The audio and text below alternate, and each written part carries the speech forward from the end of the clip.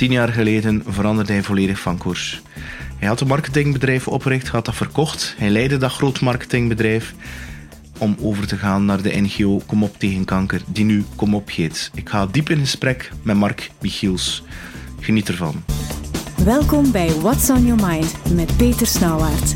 Elke week vertelt een gast over zijn of haar verhaal. En dat verhaal kan jou inspireren om je leven in handen te nemen. Eigenlijk is de onderliggende laag, Marc, is eigenlijk heel simpel. Dat ik vind dat er heel veel mensen in een gouden kooi zitten, in overleven. En die soms bang hebben om hun leven in handen te nemen. En die meer een leven leven volgens verwachtingen van een ander. Dan eigenlijk stil te staan bij zichzelf en te onderzoeken wat er in zichzelf zit. Dat is een van mijn punten van mijn leven. Hè? Hou de regie van je leven zelf in handen. En hoe ben je daar zelf achtergekomen? Want, of is dat al altijd, ben je zo 18 jaar afgestudeerd en heb je dat dan? Dat is geleidelijk aan gegroeid. Dat is geleidelijk aan gegroeid en dat is niet 10 jaar geleden, als ik overgestapt ben naar Kom op tegen kanker, plots vrezen. Ik heb dat al heel mijn leven, dat ik mij ervan bewust ben. Dat is niet zo makkelijk en je doet dat niet om het even wanneer. Hè. Maar dat je moet opletten dat je niet geleefd wordt, in plaats van dat je zelf je leven leidt. Hè. Eigenlijk is het al begonnen aan de universiteit. Ik heb economie gedaan. Ik ook. Aan mijn 18 wist ik absoluut niet wat ik wou doen. Ik ook niet. Dus dan zei ik, het was tussen burgerlijk ingenieur of geneeskunde. En ik heb economie gedaan. Dus. Maar dat was omdat, men zei economie, weet je wel, binnen 4 jaar gaat het dat misschien wel weten. Ondertussen is dat een stevige basis. Maar na 4 jaar economie wist ik dat ik geen economie ging doen. Hè. Omdat dat was net genoeg om door die studiejaren te komen, maar dat interesseerde mij niet. Fiscaliteit, boekhoudkunde, banken, noem maar op. Hè. En dan heb ik de meest creatieve kant gekozen, hè, marketing, communicatie, toen heette dat nog de speciale licentie-marketing, nu is dat ook Vlerik, om dat te doen. En dus daar heb ik al een eerste keer afgeweken van het padje. En dan ben ik in communicatie terechtgekomen en dan de volgende keer is dat ik dan beslist heb om mijn eigen bureau op te richten in begin de jaren 90. Hè. Dat is ook niet evident, zeker niet als je 3 kleine mannen hebt tussen 0 en 10. Wat gaan we doen? En je kiest toch een beetje voor onzekerheid. Maar gelukkig, mijn familie en mijn vrouw die vonden dat oké. En ik had met 3 kameraden een goede entente gevonden waarin dat we dat deelden, dat risico. En waar dat we elkaar ook waren ook zeer complementair. Maar tegelijkertijd waren we zeer, zeer dezelfde waarden. Hè? Van hoe kijk je naar het leven? Dus dat is dan de goede kant op gegaan met dat bureau. Dat is goed gegaan, Quattro. Dan hebben we weer een stap gezet naar ons verkopen naar internationaal, naar Saatchi en Saatchi. Dat was weer een volgende stap die ik super interessant vond. En mijn collega's ook. Niet alleen omdat we onze zaak konden verkopen, of zelfs niet in eerste instantie, maar we konden toetreden tot een netwerk. Je krijgt weer heel andere horizonten. Het heeft ook met nieuwsgierigheid te maken, hoor, van weer nieuwe werelden ontdekken. Hè. En godzijdank is dat ook goed gegaan. En dan zat ik 10 jaar later, het is bijna om de 10 jaar dat er iets kriebelt. Maar dat is alleen achteraf dat ik dat vaststel, hoor. Dat was geen plan. En na 10 jaar, ik zat dan al in de raad van bestuur van Kom op tegen kanker. En de directeur ging op pensioen. En Jean-Jacques Cassiman, die toen voorzitter was, die keek dan aan mij. Van, zou jij dat niet doen? Ik moet eerlijk zeggen, ik had dat al wel een keer gezegd bij een koffie aan Jean-Jacques. Ja, misschien ooit, hè. Misschien moet ik dat ooit wel een keer doen. Hè. Maar hoe heb je dat voor jezelf, al die verschillende stappen... Hoe heb je dan die beslissing genomen? Was dat eigenlijk intuïtief buikgevoel die dat een belangrijke factor was? Ja. Dat is, ik ben grotendeels, ja.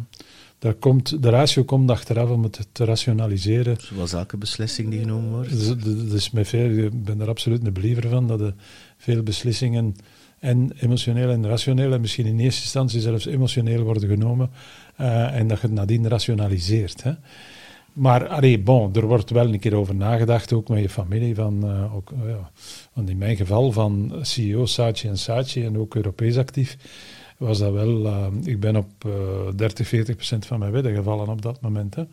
Dus ja, dat was toch even, gaan we dat doen?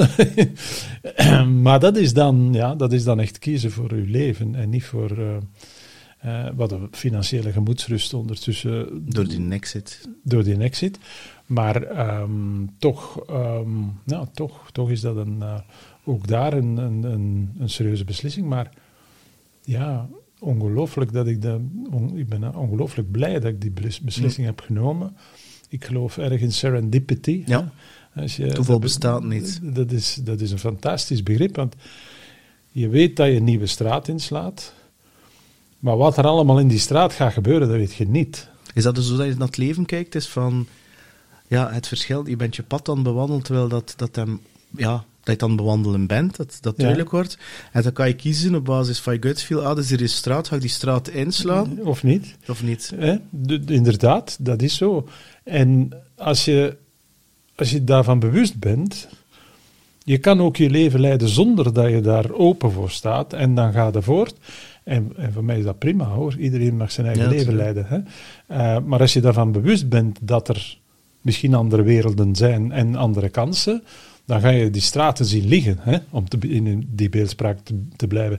En dan ga je daarover nadenken. En ik ben ook niet alle straten ingeslagen. Hè. Ik heb wel andere aanbiedingen gehad, waarvan ik op dat moment zei, ja, dat is het dan niet.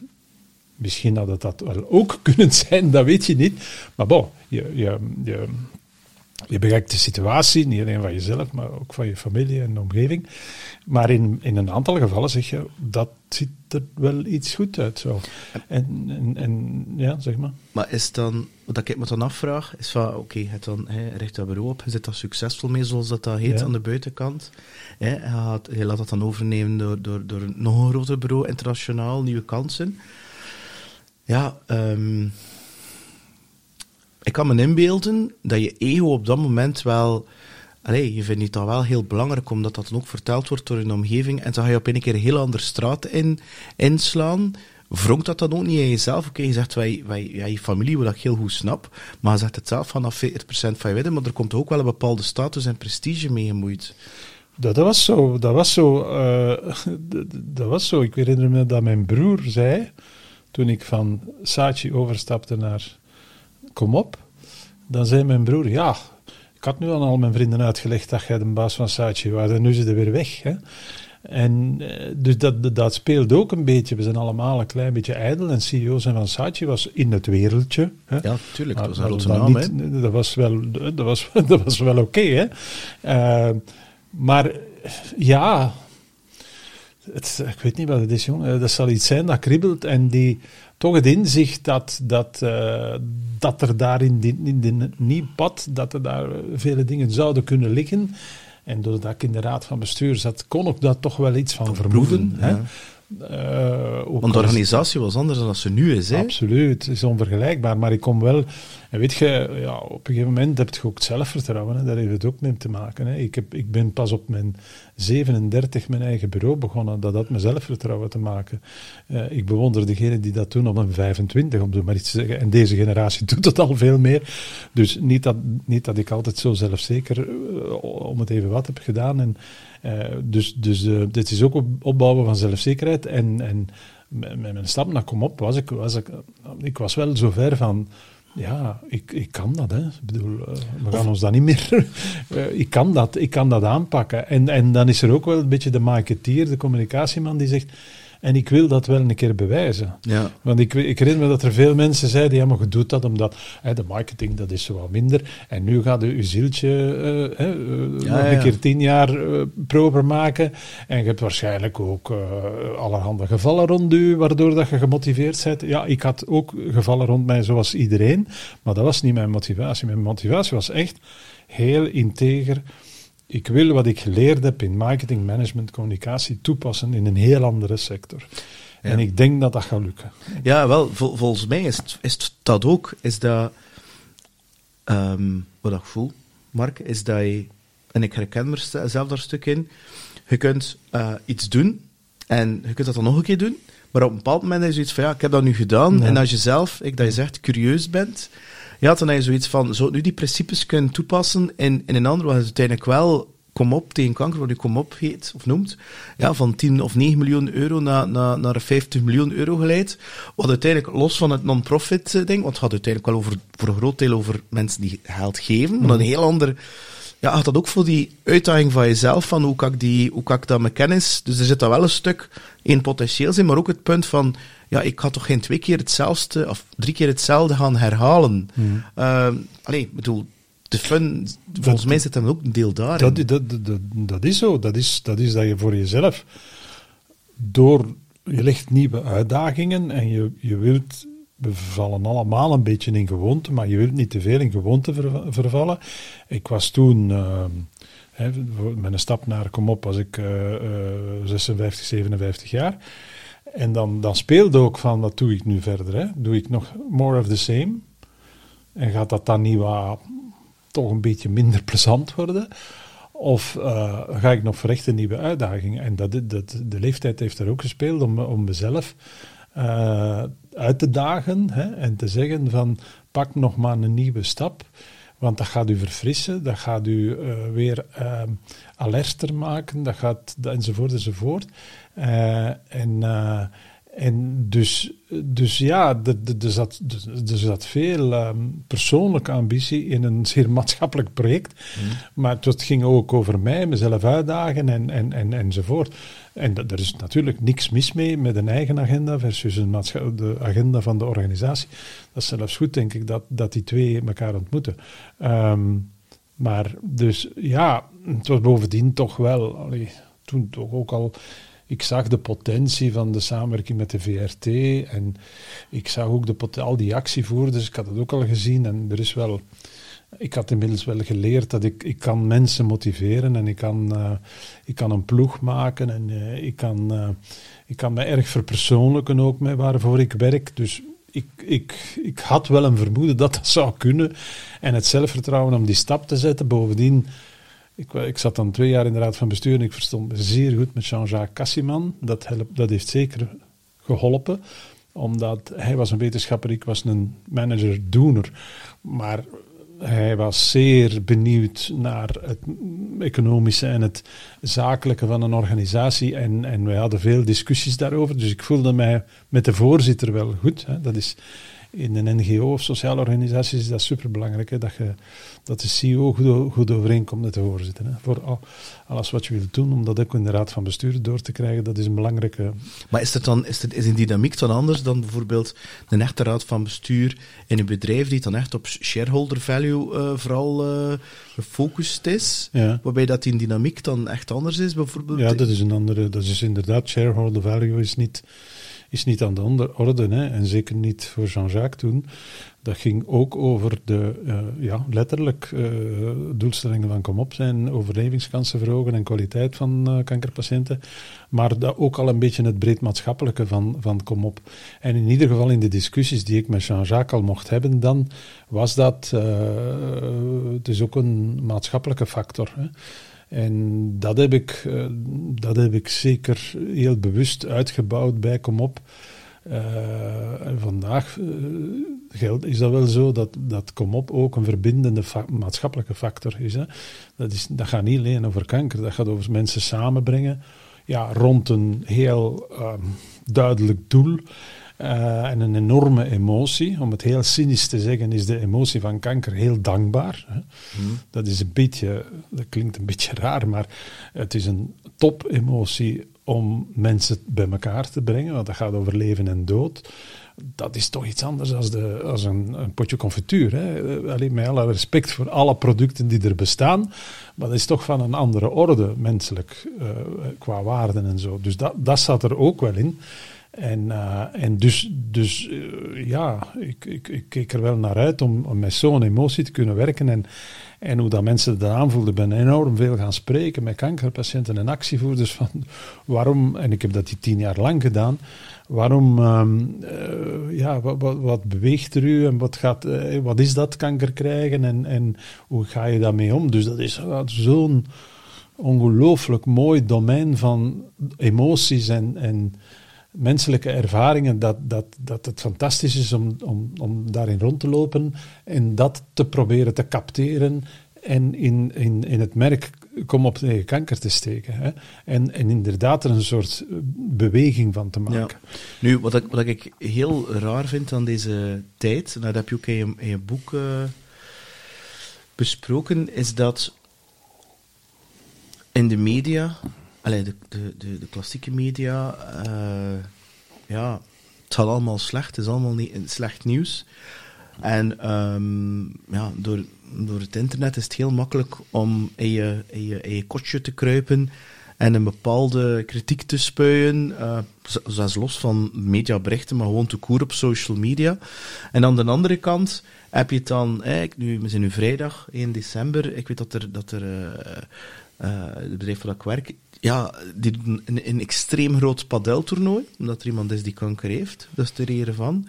En met heel veel inzamelacties, en dat is heel verbindend. En ja, ik zag gisteren een CEO letterlijk wijnflessen in dozen steken, gewoon, omdat dat werd verkocht, te voordelen van. En dat is zo extreem, waarbij dat dan, ik weet het niet, is dat dan, dat er dan voor geen geld, want de bedoeling is dat niemand wordt daarvoor betaald, er wordt geld ingezameld voor iemand anders om te kunnen helpen. En ja, dat contrast vandaag de dag lijkt in mijn persoonlijke beleving, als ik dat vergelijk met de jaren 90 of de jaren 80, dat lijkt nog nooit zo groot geweest. En dus voor mij is dat dan van, heel diep van binnen zijn we eigenlijk allemaal op hetzelfde naar op zoek, naar een bepaalde vorm van zingeving of geluk. En hoe bereiken we dat? Door een deel te geven aan een ander, omdat we een deel uitmaken van een tribe. Maar we zijn dat ergens, denk ik, verloren door de digitalisatie. Ja, dat is... uw gedachtegang is helemaal diegene die ik in mijn boek ontwikkel en die ik blijf overal verkondigen tegenwoordig. Dat is... we zijn allemaal sociale dieren, hè? We zijn allemaal mensen die op zoek zijn naar waarde door met de gemeenschap, met de wijk, met het dorp, met de stad, met wat dan ook, samen dingen te doen. En we halen daar erkenning uit, we halen daar voldoening uit, we halen daar zelfvertrouwen uit, noem maar op. Dus de werking van de mens is fundamenteel niet veranderd en is erg op de groep gericht. Helaas is de samenleving en inderdaad sociale media, maar ook de politiek en opinion leaders zijn zeer agressief geworden door de turbo's van de sociale media, van een beetje het doorgeschoten liberalisme, wat mij betreft ook. Hè. Dat erg op het individu richt en niet op de gemeenschap. Waardoor dat er in ieder mens een soort spanning ontstaat tussen van welke kant wil ik nu uit als mens. Hè? Van ik wil carrière maken en ik wil in mijn job goed doen en geld verdienen, maar anderzijds ik heb een fundamentele behoefte aan solidariteit. En ik denk dat dat uit de balans is en dat er een tekort is aan gemeenschap, aan bij elkaar komen. Ik denk dat de samenleving ook een beetje sociaal ontrafelt. Hè. Vroeger hadden we de zuilen en er waren veel nadelen aan, maar er was in ieder geval het voordeel dat je dus een club had, een sociale club, waar dat je in thuis hoort. Nu, het dorpsleven bestaat bijna niet meer. De banken, daar kun je niet meer individueel naartoe, want die loketten gaan dicht. De wijkagent heeft geen tijd voor u. De postbode nog veel minder, noem maar op. Dat zijn allemaal een accumulatie van sociale contacten die je ontbreekt. En dan wil ik het nog niet hebben over de digitalisering die voor vele mensen te snel gaat. Ik denk dat heel veel mensen, niet alleen 60-plussers by the way, of kansarmen, maar ook jongeren doorheen de hele gemeenschap. Het gaat een beetje te rap en het is een beetje te moeilijk. Hè. En ik denk dat er heel veel mensen een gevoel hebben van ik kan niet meer mee. En in ieder geval, ik tel niet meer mee. Hè. En dat een van de, godzijdank voor kom op, positieve effecten is dat kom op, biedt dat wel aan, die sociale contacten. Nu dan rond niet de een of andere zuil met een bepaalde overtuiging, maar rond een issue als kanker. Hè. Maar als qua werking kan je het daarmee vergelijken. Je verenigt mensen rond een hele mooie emotie, hè? Een hele fundamentele emotie, waarvan dat je voelt dat je daar iets moet voor doen. En die heel dichtbij is bovendien, want je hebt je eigen familie, vrienden, vader, moeder, kind, weet ik veel. Of in die gemeente, die padel van vanavond, zijn er waarschijnlijk mensen die je kent, die kanker hebben en zo. Dus dat is heel herkenbaar. Hè? Dat is natuurlijk ook een voordeel van... sorry voor het woord, voordeel van kanker. Als er een miserie is aan de andere kant van de wereld, is dat toch nog iets anders. Hè? Ja, maar, en ik denk dat dat komt door onze hersenen. Ik heb dat gevraagd aan een hersenchirurg. En dat komt omdat we zijn geconditioneerd voor het leven en samenleven van ongeveer 150 mensen. Dat kan we ongeveer. Hè? Alles die er buiten wordt zo macro. Hè? Ik vind het heel erg dat er honger is in Afrika, maar dat is een heel cryptisch begrip. Ja. Maar als ik dan bijvoorbeeld, een vriend, een ex-collega, recht in zijn ogen kan kijken, dat is zo. En die dezelfde leeftijd heeft, en die gewoon getroffen wordt door kanker, wat hij niet voor kiest, dan wordt dat op een keer heel dicht, heel voelbaar, want je projecteert dat waarschijnlijk ook door die spiegelneuronen op jezelf, van het zou wel een keer ik kunnen zijn ook, natuurlijk. Dat is zo. En er ontstaat een soort latent schuldgevoel zelfs, van ik moet er iets voor doen. En dat er ook iets persoonlijk speelt van dat als we met z'n allen ons inzetten, kunnen we er misschien voor zorgen dat als ik ooit kanker krijg, dat er dan al... Dat is nu heel scherp om dat zo te zeggen, maar dat mag wel. Ik denk dat dat ook aanwezig is en dat is ook niet erg. Maar in ieder geval, het tekort aan sociale contacten, het tekort aan persoonlijke contacten, Kom op biedt dat wel aan. Hè? Kom op biedt aan om rond een heel nobel doel niet veraf, maar heel dichtbij. Want Kom op is ook een organisatie die heel dichtbij is door die padels dat jij gaat meemaken. En de vele padels in Vlaanderen. Dat zit niet in de Koningsstraat, dat zit in iedere straat. Hè? Dus heel dichtbij. Dat is dus de sterkte dat wij zo... wij steunen eigenlijk alle mensen lokaal om hun ding te doen. En we proberen daar... met al die verzamelde fondsen iets te doen. Maar wat Kom op ook doet, is het aanbieden van platformen waar je kan solidair zijn. Ja. Een aantal mensen in uw geval voor vanavond, die hebben daar iets in elkaar gestoken, wij hebben dat gesteund. Dus er wordt iets aangeboden waar je kan op intekenen. Ja. De 1000 kilometer is hetzelfde, de 100 kilometer, ons plantjesweekend.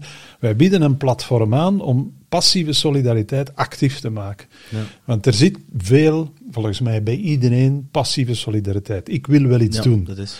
Maar ja, wat? Hè? Ja, een gift, ja. Oké, maar een gift, dat is een briefje, dat is zo anoniem, hè? Dat is prima. Hè? En dat is eigenlijk je schuld afkopen op dat is dan bijna letterlijk, maar dan die avond naartoe gaan en die mensen zien en daar iets meemaken en inderdaad, los van rang en stand, iets doen in de wasbak of opdienen of noem maar op. Dat is een heel ander gevoel. Het gevoel dan dat je echt één bent. Er is ook geen rang en stand. Hè. Er is geen burgemeester, minister of dokter of CEO. De ziekte kiest ook niet op basis van rang of stand. Nee, dus dat verhaal, moet ik zeggen, dat klopt zo. Hè, van je bent samen als mensen, punt. Hè, voor andere mensen te helpen. En dan zitten we terug op dat filosofische, wat Dirk de Wachter ook zoveel vertelt. Je bent door de ander. Hè. En dat geeft een geweldig goed gevoel. En maatschappelijk... krijgen we die kansen niet meer zoveel, om het zo te zeggen. Hè? Want er is een soort afbouw van mogelijkheden om samen te zijn. Cafés die er niet meer zijn, toneelverenigingen, sport. Dan nu, laten we open wel. Maar er zijn heel veel sociale ontmoetingen. Mijn pleidooi vanuit Kom op is ook dat we dus terug zouden moeten investeren in een sociaal weefsel. Niet alleen voor Kom op of voor het Rode Kruis of wat dan ook, maar algemeen. Hè? Want ik denk dat er een soort gevoel is van menselijk tekort, ik noem het in dat artikel in de tijd, een beetje ontmenselijking van een doorgestoten liberalisering van banken en postkantoren die alleen maar bezig zijn met efficiëntie en niet meer met het sociale contact dat er ook is.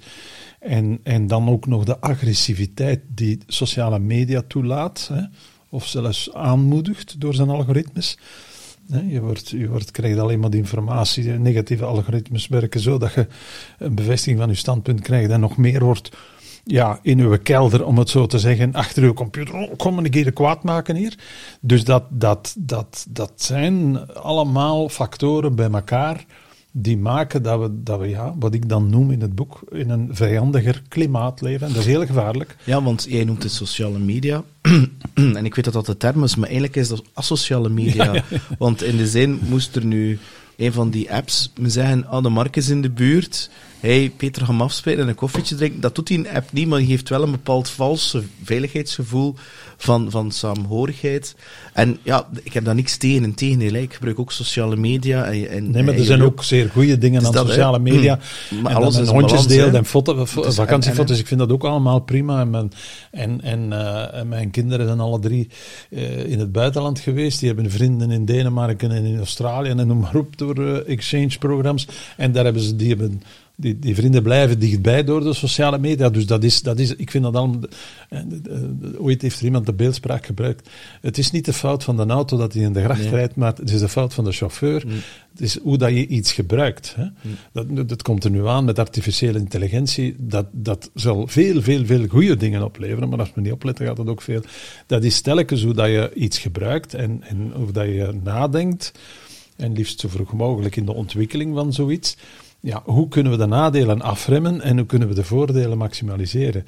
En dat geldt ook voor sociale media. Ik vind dat Europa goed werk doet om dat te beginnen een beetje reglementeren en hoe dat het werkt in eerste instantie uitleggen en die negatieve algoritmes aan banden leggen enzovoort.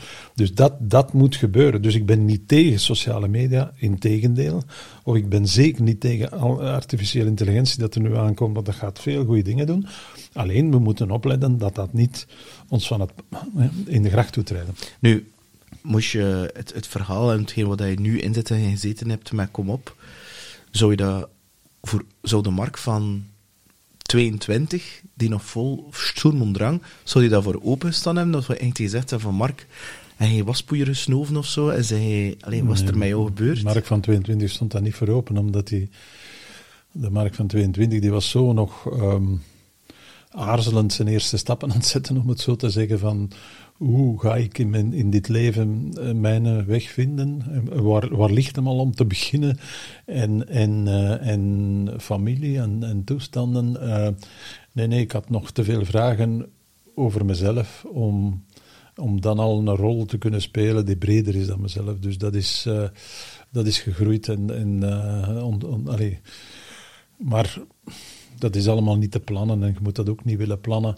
Je moet er wel regelmatig over nadenken en bij jezelf, en daar zitten we terug op dat van daar straks, laat u niet leiden door de omstandigheden, niet in uw persoonlijke carrière en ook niet in de samenleving. Je moet niet aanvaarden wat er blijkbaar gebruikelijk is. Stel dat in vraag. Stel voor uzelf serieuze vragen van, vind ik het nu oké zoals ik leef of zoals de samenleving leeft? Wat vind ik nu van die klimaatzaak? Hè? Wat vind ik van migratie, al die maatschappelijke thema's? En je moet daar toch voor jezelf en niet alleen u laten aanpraten door een of andere partij of politicus of opinionleaders. Natuurlijk moet je die lezen, maar je moet voor jezelf toch ook daar een mening over vormen. En die mening kan veranderen en evolueren, maar je moet een beetje bewust leven, vind ik. En niet... onderzoek het voor jezelf. Hè? Onderzoek het voor jezelf. Ja, onderzoek het, een bepaalde mening. Confronteert anderen met die mening. En dan evolueert dat, maar leef een beetje bewust. En dat geeft enorm veel voldoening, omdat je dan... je zijt dan ook iemand, of je hebt toch meer het gevoel dat je... Ik ben nogmaals super gelukkig nu dat ik dat heb gedaan. Heel die Kom Op historie. Ik zou, als ik nu terugkijk, het ongelooflijk erg vinden mocht ik toen die beslissing niet hebben genomen, want dat heeft mij zoveel bijgebracht. Zou je dit dan bijvoorbeeld vroeger genomen hebben, in hindsight? Misschien wel, ja. Misschien wel. Maar je moet voor jezelf ook de... Ja, natuurlijk, het loopt zoals het loopt. Voor een deel is het afhankelijk van de omstandigheden die op een gegeven moment een paar dingen moeten samenkomen. Het is altijd reflectie achteraf van dat je denkt, oké, misschien... Ja. Bijvoorbeeld zelfs de tweede vraag is van, zou je er nog economie gestudeerd hebben? Of zou je bijvoorbeeld psychologie of filosofie? Niet, nee, achteraf bekeken niet. Hè. Maar het is niet zo. Nee, maar weet het. Maar ik vind het altijd interessant om niet te als, maar gewoon voor jezelf te reflecteren. Het is nu wat het is. Ik heb dat even... Want eerlijk, ik heb meer ontleerd hoe dat de dingen zijn, het is niet omdat je het studeert dat het daarvoor direct en zeker in economie, er is niet veel toepasbaar en niet in marketing, maar eigenlijk vind ik niet zoveel, omdat dat redelijk abstract is, dat je voor doctoreert in de economie. Dat is weer iets anders. Maar in het bedrijfsleven, start je eigenlijk met niets. Nee, dat is zo, ja. Je hebt een soort basis, een soort intellectuele capaciteit om te redeneren of zo, maar je start eigenlijk niks en je moet alles leren. En dat heeft, daar heb ik wel een beetje tijd voor nodig gehad om dat allemaal goed te begrijpen in eerste instantie. Wat is dat allemaal? Hoe zit de wereld in elkaar? Politiek, economie, bedrijven, vakbonden, alles zoveel. Ik wist daar, als ik afstudeerde, ik wist niet hoe dat de wereld draaide. Ik bedoel, ik zag dat wel allemaal, ik las kranten, maar ik las ook niet de kranten zoals ik nu de kranten kan lezen. Ik zie, als ik hetzelfde artikel 50 jaar geleden of 40 jaar geleden, als ik nu dat artikel lees, dan zie ik veel meer, die heeft daar welk schaakspel dat erachter zit. En toen niet, dus het is wereld begrijpen voor jezelf en ook een beetje dat zelfvertrouwen weer, hè. Weten wat dat je daarmee aan moet en hoe dat het functioneert. En dan, zo stilletjes aan. Je hebt ook mensen nodig die je daarbij helpen, hoor. Ik heb een paar mensen die belangrijk geweest zijn om mij zelfvertrouwen te geven, om mij omhoog te trekken. Met een baas Wim van Ees in mijn eerste, voordat ik dan zelf begonnen ben, een beetje... dus die heeft mij omhoog getrokken, Wim van Ees. Dat zijn mentors. Mentors. Mensen waarvan die kijken, dat is precies... die het potentieel zien. Die het potentieel zien en die zeggen, doe jij maar. Hè. En vind je dat dan ook iets dat ook nu jouw verantwoordelijkheid is, nu dat je zelf een oude bent, zoals dat heet? Nee, maar ik doe niet anders. Ik doe veel, zeker nu, ik ken... dus niet meer algemeen directeur, maar nog wel voorzitter ben van Kom Op en een beetje vrijer leef. Maar ik werk nog even hard, maar wel vrijer. Doe ik dat heel veel om met mensen te praten. En ik vind dat ook een eer dat mensen zeggen, mag ik niet met u praten. Hè? Je weet dan dat wel gaat over van, ze zitten in een knoop met iets of ze willen. Maar ik vind dat super. Dat is zo... En heb je dat dan bijvoorbeeld ook toen je CEO was van Saatchi & Saatchi? Want je zit dan wel in een bepaalde bubbel, zou ik maar zeggen. Ja, en dan op een keer... ik kan me best inbeelden, omdat je was ook al geen 22 meer, is dat er bepaalde mensen je niet durfden aanspreken, omdat niet iedereen nu eenmaal extravert is of die dat durft, maar die zoiets zegt, dat is de Marc van, zal ik die wel durven aanspreken? Heb je dan voor jezelf bepaalde dingen anders gedaan, zodat je wel toegankelijker werd? Wel, zonder dat je het weet, ontstaat er afstand. Hè? Als je CEO wordt, of zogezegd de titels, of ook algemeen directeur van Kom Op, zonder dat je dat wilt, ontstaat er afstand. Dus je moet wel... zowel intern als extern. Intern en extern. Dus je moet wel zelf maken dat je de afstand... En hoe doe je dat dan? Om het te zeggen, om figuurlijk je deur open te zetten en in gesprek te gaan en de mensen naar u toe te trekken. Bij Kom Op was dat ook zo en bij Saatchi ook, als ik dan ook nog wat internationaal actief was, dan voelde ik dat minder mensen spraken mij aan gewoon. Omdat die zei, die is vertrokken, hè, dan moet je dat net afbreken en zeggen van, laat ons praten, want ik heb ook u nodig, de mensen rondom mij in Saatchi en Kom Op. Wat dat jij doet, hè, bij kinderkamp of bij de kankerlijn of bij onderzoekers, je moet mij dat vertellen, hè, want anders weet ik dat niet. Hè. Dus je moet het net omdraaien en zeggen, en dat was ook zo letterlijk, hè, want je kan ook geïsoleerd niets meer weten op den duur. Of niet, tenminste niet... Zoals velen, omdat die dan een team hebben en die verwachten dat team gaat babbelen met de mensen in de field. Maar je wordt een soort inhoudelijk geïsoleerd van wat er op de vloer gebeurt als je niet oplet. Hè. En als je daar niet bewust tegenin gaat, dan zit je een beetje in de lucht te praten. Dus ik zei dat ook aan de mensen, van wat dat jij dagelijks hoort aan de kankerlijn, of met de vrijwilligers, of met de actievoerders. Ja, ik ga daar af en toe niet naartoe, maar je moet mij dat vertellen. Hè? Want ik ben daar super geïnteresseerd. En jij gaat aan mij uitleggen hoe dat specifiek punt werkt. En ik heb dat ook nodig. Dus je moet daar zelf, dat is zo, in gesprekken en in contacten, het initiatief moet van beide komen en je moet zelf de inspanning nemen om naar de andere kant te gaan. Hè. En niet op je stoel blijven zitten, maar dat geldt altijd voor een gesprek. Hè. 2 mensen zijn in gesprek als de ene naar de andere gaat. Hè. Ja. Als ik mij verplaats in wat dat jij doet of wat die persoon doet aan de kankerlijn en dat je dus op dat domein gaat en daarover praat. En omgekeerd ook mag die persoon wel aan mij vragen, hoe doe je dat nu met de raad van bestuur? Wat is dat allemaal? Dus ik lokte dat uit, omdat ik me daar stilaan... En liefst ook mensen rond u die zeer kritisch zijn, dat is een klassieker, maar geen knipmensen rond u. Hè. Maak dat je als verantwoordelijke... dat je mensen rond u hebt die durven nee zeggen. En die durven kritisch zijn.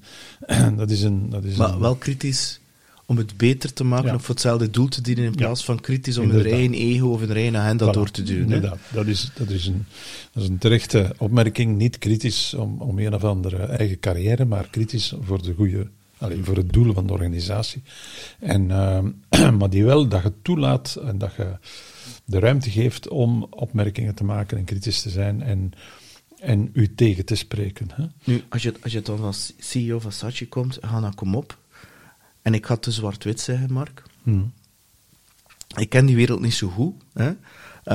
In de zin dat de organisaties achter kom op, wat een NGO is. Dus, als je dat vergelijkt bijvoorbeeld met een marketingbedrijf, of een bedrijf tout court. En de meeste bedrijven met de mensen die iets willen bereiken, die barsten van de ambitie. En die ambitie wordt gedreven door verschillende dingen. En zo een mix van verschillende drivers in zichzelf, geld, impact, et cetera, et cetera. En ik beeld me dan in en ik neem dat aan, dus dat is een assumptie. Hij had dan zelf, de Marc, 37 of midden 30 of 40, heeft nog altijd zo, ik wil hier iets bewijzen. En toen kom je in een heel andere dynamiek, gewoon ploeg terecht, ook van mensen die bewust misschien hebben gekozen om niet continu te stressen en te gaan. En hoe heb jij je daarin in bewogen? En heb je het dan ook, hoe heb je dat dan aangepakt qua dynamiek, qua mensen? Want ik kan me ook inbeelden dat er ook mensen zaten die bijvoorbeeld niet gemaakt waren, of die er op hun plaats zijn, ook al hadden ze de beste intentie in de wereld om die organisatie verder te helpen. Absoluut. Maar dat is een goede observatie, dat je daar moet opletten als je in een andere wereld terechtkomt, dat je daar ook de positie inneemt van de mensen rondom u in die andere organisatie, en dat je er niet van uitgaat dat dat ongeveer hetzelfde is als de organisatie waarvan dat je komt. Hè. En dus in dit geval was dat van een zeer resultaatgedreven wereldje. Hè? En zeer nieuwsgierigheid en yes, so we can enzovoort. Soms ook een beetje met te veel testosteron. Van, we kunnen dat allemaal, naar een wereldje die veel overleg, die minzamer is, om het zo maar te zeggen, en veel meer waardegedreven. En dus, dan moet je ik heb de eerste weken met alle mensen meer dan een uur gepraat. Wekenlang met toen 40, 50 mensen. Wekenlang gepraat om daar proberen een beetje hoogte van te krijgen van wie zijn dat zo en wat motiveert hen en hoe werken die enzovoort. Dus je weet wel dat je dus dat je daar moet voor aandachtig zijn, maar toch maak je fouten. Fouten. Van je wilt erop. En je pakt toch een drive mee van vroeger en je gaat in vergaderingen zitten en je stelt voor die mensen rare vragen. Maar tegen wanneer kunnen we dat dan realiseren? Ja, binnen 2 weken zeker. Hè? Ja, nee. Wanneer gaan jullie beslissen? Ja, maar we moeten, dus de tempo is anders, maar de diepgravendheid is ook anders van die mensen. Dus dat zijn 2 culturen die elkaar ontmoeten en ik heb daar fouten gemaakt doordat ik te temperamentvol daarin vloog. Ook al wist ik dat ik dat niet mocht doen, heb ik het toch gedaan. Hè? Maar dus dat botst dan een paar keer. Hè. Dat botst dan. En er zijn ook, om eerlijk te zijn, een paar mensen vertrokken door mijn komst. En dus dat was een beetje een confrontatie van twee culturen. Maar uiteindelijk probeer je, hè, dus door de eerste 2 jaar toch wat vallen en opstaan, probeer je de twee te verenigen en probeer je toch te zeggen van ik moet veel meer aandacht hebben voor de grondigheid waarmee dat zij werken en mijn wat intuïtieve tempo aanpassen. En omgekeerd toch ook wel aan die organisatie de drive mee te geven die ik dan wel had. Ja, het is dat. En een paar andere mensen. Dus je moet niet vervallen in het helemaal onderdompelen in die andere cultuur. Dat was ook absoluut mijn ambitie niet. Hè. Waarom ik de stap had gezet. Maar dus je probeert die twee te verenigen. En daar vallen dan moeilijke vergaderingen en wat mensen die eruit vertrekken. Maar uiteindelijk is dat dan wel zeer goed gelukt. Want ik heb ook veel nieuwe mensen daardoor aangetrokken. Die dan wel, ook veel jonge mensen die het zinvolle van de organisatie en ook een beetje de drive die in de organisatie zit wel willen verenigen. Dus je moet het goede evenwicht vinden en daar moet iedereen een stap zetten naar bijvoorbeeld ook overgang van output naar impact. Daar hebben we er jaren over gedaan. We hebben iets georganiseerd, er was veel volk, dus we zijn content. En ik stelde de vraag van, ja, dat is waarschijnlijk een goed begin, maar wat hebben we nu qua impact gehad door dat event? En hoe meet je dat dan, impact? Door je vooraf af te vragen, wat wil ik bekomen? Wil ik dat er veel volk is op dat event? Of wil ik dat het event die gaat over complexe kankers daarna een spoor trekt naar het betere behandeling van complexe kanker? Dat is wat ik wil bekomen. En dat we ministers kunnen in beweging brengen en dat we ziekenhuizen de problematiek kunnen duidelijker maken of op een of andere manier voor betere behandelingen te zorgen. Dus een conferentie organiseren met veel volk en met interessante babbels is een goed begin, hè? Maar het doel is toch wel wat verder. En dat is allemaal niet zo simpel om dat uit te denken, maar je moet vooraf zeggen dat dat de bedoeling is en achteraf zeggen, wat doen we nu mee, hè? Met de resultaten hiervan? En wat is de samenvatting van deze conferentie? En hoe gaan we dat nu opvolgen bij die minister en bij die ziekenhuizen? En wat betekent dat nu een ander type onderzoek die we misschien moeten gaan financieren? Dat soort dingen. Ja, dat is iets waar de meer impactgedreven en resultaatgedreven mentaliteit verder zal toe leiden dan het was goed. Het is veel volk geweest. Sorry? Ik zei, dan bijvoorbeeld, er is veel volk geweest, er zijn veel... En dat mag er zeker ook zijn, dat gevoel van, als je iets hebt georganiseerd en op het einde van de dag zeg je van, het was goed en er zijn interessante babbels geweest, maar dan het nog een stap verder trekken. Hè. Want uiteindelijk gaat het daarover. Want bij mij, ik associeer dat wel, Marc. Ik denk dat dat de begin jaren 90 was zeker. VTM, Kom op tegen kanker, of was het VRT, of werkten ze samen, ja. VRT. En zag je dan die borden met die tellers, er is zoveel geld opgebracht. Ja. En dat was... Ja, en vandaar dat ook in mijn hoofd zit, dat gaat daarover, er is zoveel geld binnengebracht, dus kunnen we dan dat of dat ermee gaan... Maar ook daar moet je dat geld binnenbrengen is een fantastisch ding, maar wat doe je dan met geld? En wat is het resultaat van dat geld? Daar moet je ook aan werken. En die feedback moet je ook geven.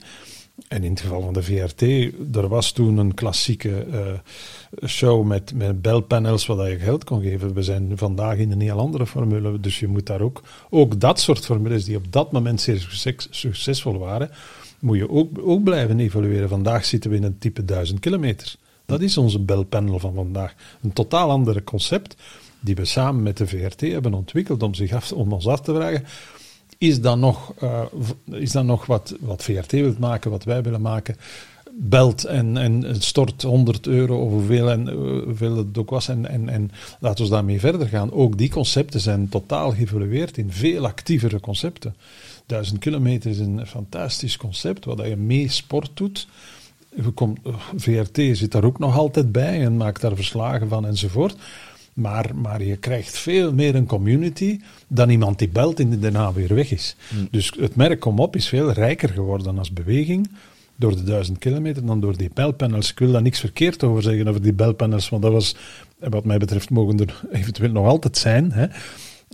Maar we zijn geëvolueerd naar concepten en acties die veel meer... Die community is er wel, hè, want community anders brengen. de mensen zitten gewoon in een zetel met een zak chips te kijken naar een show. Nou, En dat ja, is nu en dat niet, is- hè. En nu zijn ze de show, bij wijze van spreken, want ze doen het. Exact, hè? Dat is het inderdaad. Ze zijn zelf een speler geworden. En wij bieden een plateau aan van hoe dat je kan meespelen. Hè? Maar ze zijn zelf een speler geworden. En ze komen zelf op tv. Met een beetje geluk, bij manier van spreken. Hè? Dus ze zijn, de fietsers worden gevolgd en er rijden BV, de goede wachters rijdt mee. Dat zit allemaal mooi door elkaar. En je maakt samen iets. Ja, en mensen zijn ook, en dat klinkt misschien heel verkeerd, maar mensen zijn er ook wel extreem trots op. Want op social media deel je eigenlijk normaal gezien dingen waar je meestal heel trots op bent. Ik kan me moeilijk inbeelden dat je echt zegt, er aan nu iets heel zwaar verkeerd in mijn leven, ik kan er nu een keer een foto van plaatsen of whatever.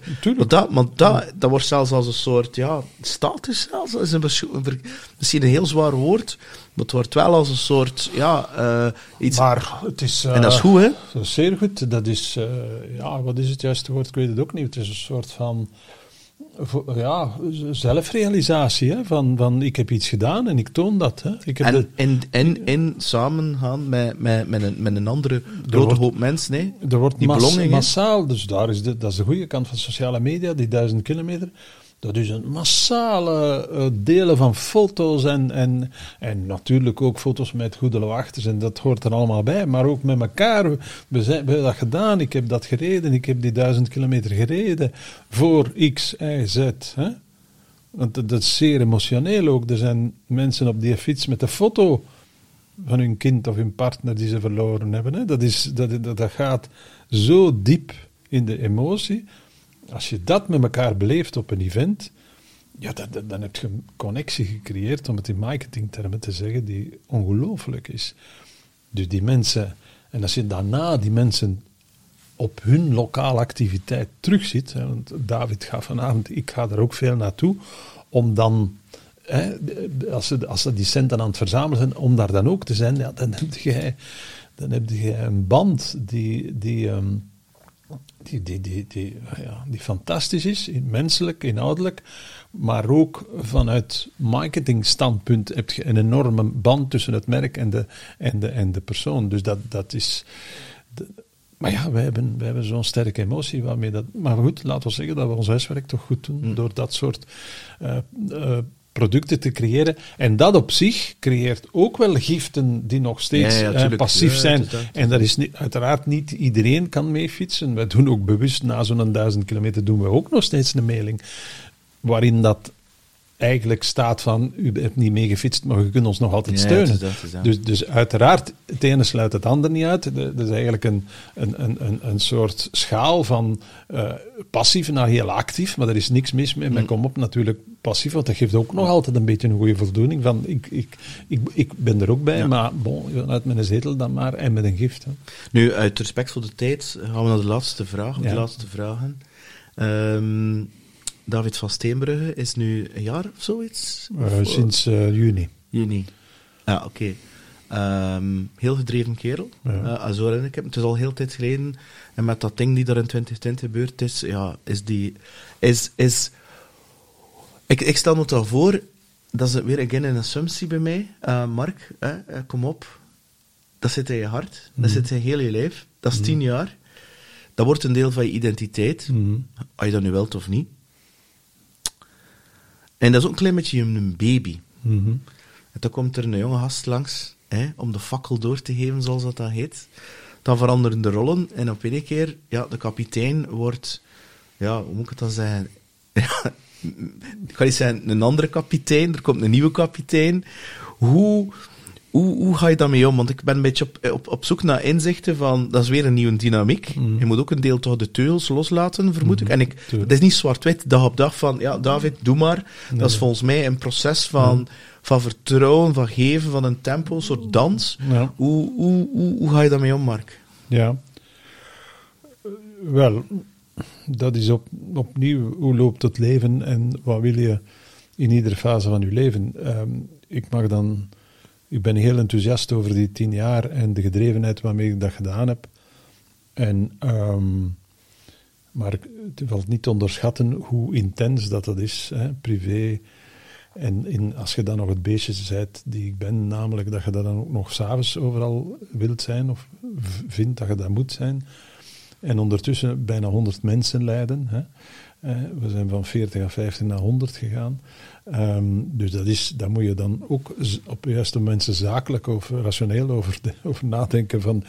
Ja, wat is nu het beste voor die organisatie en voor mijzelf? En dan kom je tot een besluit dat je op een gegeven moment zegt, ja, het is toch goed voor de organisatie dat er daar ook nieuwe wind in komt, dat er een nieuwe gast komt om daar weer nieuwe ideeën in te zoeken. En zou ik dat nog kunnen? Ja, zou je dat nog wel kunnen? Ja, misschien 2-3 jaar. Maar je moet daar toch een nieuwe balans zoeken. En godzijdank heeft de Raad van Bestuur mij dan gevraagd om voorzitter te worden. Want dat vind ik een enorme luxe of een enorme mooie manier om die overgang te maken. Want ik blijf wel actief en ik blijf wel betrokken bij heel veel dingen, maar niet meer alle dagen. Maar het maakt het wel dat ik die identiteit die ik daar voor een stuk van ontleen, dat ik die nog wel heb en meedraag en mij daar nu nog voor inzet. Maar ja, je moet aanvaarden dat je op bepaalde momenten in een andere rol gaat. Maar wat doe ik dan, de Marc Michils zijnde die ik ben? Ik ben nu wel nieuwe rollen aan het zoeken vanuit die ervaring. Vroeger had ik de ervaring van communicatie-marketing meegebracht naar Komop. Nu kan ik een ervaring van Komop meedragen naar nog steeds voorzitter van Komop, maar daarnaast het Hannah Arendt Instituut, waar ik in de Raad van Bestuur en een beetje in de directie zit, familiehulp, ik ben actief in Unia, en al die mensen die zo vriendelijk zijn om bij mij langs te komen en te zeggen, wilde daar ook een keer over babbelen. Dus ik zit nu in een fase waar ik die ervaring die ik nu heb opgedaan, kan valoriseren naar andere organisaties en andere mensen. En dat fijne gevoel die ik had bij Komop, heb ik nog steeds, maar is een beetje verminderd. Maar ik heb daarnaast weer andere dingen waar ik op een lossere, niet meer in termen van noodzakelijk directeur of zelf bestuurder te zijn. Ik ben bestuurder in 4-5 organisaties, maar daarnaast veel andere dingen.